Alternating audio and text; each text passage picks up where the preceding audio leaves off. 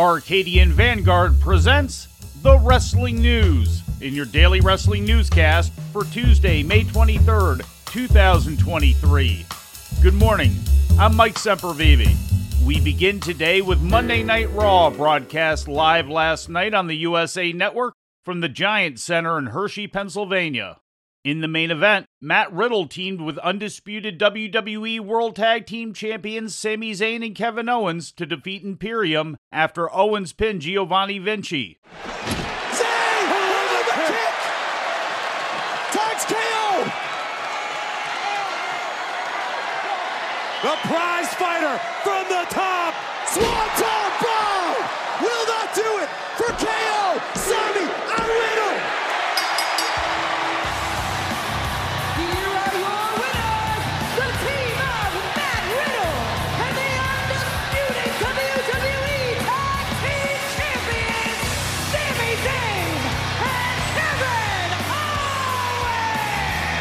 It was of the utmost importance to keep momentum on their side for the undisputed tag team champions. And you have to wonder, what does this do to the psyche, to the confidence of the Intercontinental Champion? Because Gunther's got to defend his title this Saturday at Night of Champions as well. The main storyline on the show involved Cody Rhodes and Brock Lesnar. Lesnar attacked Rhodes on his way into the building, beating Rhodes around the backstage area and injuring Rhodes' shoulder by throwing him into a steel roll-up door. Later in the show, when Lesnar stormed the ring and declared his match at Night of Champions as an open challenge, Rhodes came out with his left arm in a sling. Lesnar attacked Rhodes again, locking on a Kimura submission. Cody's doing it! He's doing the Dom thing! But the Kimura is in! Lesnar's gonna break Cody's arm if it's not already broken! Get some help out here! Brock's gonna end his career! You wanna fight me? Come on, Cody! Fight me! Fight me! Fight me! Fight! Finn Balor defeated Shinsuke Nakamura following the coup de grace double foot stomp and interference from Balor's Judgment Day partner Damian Priest. Raquel Rodriguez defeated Sonya Deville. After the match, Deville's partner Chelsea Green attacked Rodriguez until Shotzi Blackheart made the save. Rodriguez and Shotzi will now team next week in a fatal four-way match to crown new WWE Women's Tag Team Champions in a bout which also includes Ronda Rousey and Shayna Baszler, Bayley and Io Sky, and Sonya Deville and Chelsea Green. Rodriguez's regular partner Liv Morgan injured her shoulder 2 weeks ago on SmackDown, and no timetable has been set for her return. In other results, Dominic Mysterio defeated Apollo Crews after interference from Rhea Ripley. Bronson Reed pinned Ricochet. Zoe Stark topped Candice LeRae after Nikki Cross distracted LeRae. And Alpha Academy beat the Viking Raiders. In AEW news, the company announced a release date on Monday for its long-anticipated video game AEW Fight Forever. In a press release issued yesterday, AEW revealed the game will be available across gaming platforms beginning on Thursday, June 29th. Originally announced in November 2020, Fight Forever has received a rating of T for teen due to blood, violence, language, mild suggestive themes, and use of alcohol and tobacco. One of the reported delays for the game's release was to take out some of the blood and violence in order for the game to receive a T rating as opposed to an M for mature. In a video game accompanying the press release, AEW Vice President Kenny Omega stated, quote, "We wanted to develop an arcade experience that was fun, easy to pick up and play, but difficult to master. We believe that AEW and our partners with Yuke's have created just that experience," end quote. AEW worked with video game developer Yuke's to create the game's engine. Yuke's began producing wrestling games as far back as 1995 with New Japan Pro Wrestling's Tokan Ratsuden, and became best known in North America for developing WWE's line of video games from 2000 to 2018. In ratings news, last Friday Night SmackDown brought in 2.133 million viewers to Fox, down slightly from the previous week's 2.149 million according to Showbuzz Daily. In the key 18 to 49-year-old demographic, the show drew a .53 rating, translating to 691,000 viewers, down nearly 6% from last week's 731,000 according to WrestleNomics. The episode came in third place for the evening in the key demographic on network TV, down from number 1 last week. Audience numbers for the show on Rogers Sportsnet 360 in Canada are delayed this week due to the Victoria Day holiday, according to Post Wrestling. Last Friday's episode of AEW Rampage, which once again aired outside its usual Friday night time slot due to the NHL playoffs, was up slightly this week, according to Showbuzz Daily.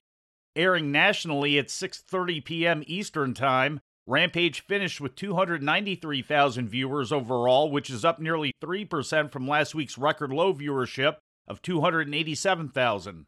The rating in the key 18 to 49-year-old demographic was a .9, which equated to 117,000 viewers, up 26,000 from last week's record low. In injury news, WWE's Dakota Kai will be undergoing surgery for a torn ACL she suffered on the May 12th edition of SmackDown, according to the Wrestling Observer. There's no word yet on when the surgery will be performed. Kai was reportedly injured in the same match where Liv Morgan, one half of the WWE Women's Tag Team Champions, was said to have suffered the shoulder injury, which has also kept her off television. New Japan Pro Wrestling's Taiji Ishimori has been sidelined with what the company has described as a cervical injury. Ishimori seemed to injure himself performing a Poison Rana on Sunday during his Best of the Super Juniors match against Hiromu Takahashi. Ishimori continued the match for several more minutes, favoring his right shoulder, before finally advising the referee that he could not continue. We'll have more information on his condition as soon as it becomes available. Ishimori's remaining 3 matches in the tournament have been forfeited. During Monday's newscast, we noted the injuries of Mercedes Moné, who appeared to injure her lower right leg against Willow Nightingale on Sunday, and Mark Davis, one half of Aussie Open, who is recovering from arthroscopic knee surgery. As a result, he and Kyle Fletcher were forced to vacate both the NJPW World and Strong Tag Team titles. Davis has not wrestled since May 3rd.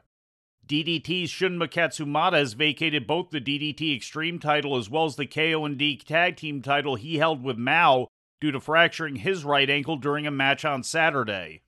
New champions will be decided via tournaments on June 25th at Korakuen Hall. And we close with some sad news to report. Peggy Fowler, known to wrestling fans as Peggy Lee Leather, has passed away, according to PW Insider. No cause of death was listed. Born on January 19, 1959 in Reynolds, Georgia, Fowler broke into professional wrestling in 1980 through her stepsister Winnie Chidri, better known as Winona Littleheart, and training under the Fabulous Moolah. Starting in the territorial days of American Pro Wrestling, Peggy Lee wrestled all over the world, including for All Japan Women, the WWF, AWA, Jim Crockett Promotions, Championship Wrestling from Florida, and St. Louis for Sam Mushnick. As the territories began to falter, Fowler would become a well-known name on the independent scene, often wrestling longtime rival Selena Majors, better known as Bambi. Both women were tapped to be a part of David McLean's short-lived POW promotion in 1987, which also included Wendy Richter, Medusa Michelli, and Tina Ferrari, who was best known as Ivory in WWE. Under a mask as Lady X, Fowler joined Tor Berg's Ladies Pro Wrestling Alliance in 1990, winning that championship twice and feuding with both Susan Sexton and Terry Power, who went on to become better known as Tori in the WWF. In 2000, Fowler would reunite with David McLean when McLean started the Women of Wrestling promotion, helping to train young workers and wrestling in the ring as Thug. Once again, Peggy Lee Leather has passed away. She was 64 years old. And before we leave you today, we'd like to remind you that however you consume your content, you can find the wrestling news 24 hours a day and 7 days a week across social media. On Twitter, follow us at Wrestling News AV. Our Facebook page is also Wrestling News AV. The Wrestling News can also be found on the Arcadian Vanguard YouTube page. And for those who utilize Amazon Echo devices, just tell Alexa to play the Wrestling News podcast. And remember to make sure you add podcast at the end. Once again, for daily updates, breaking news, and more, follow the Wrestling News across social media. And that's the news for today. If anything happens, we will be here to tell you about it.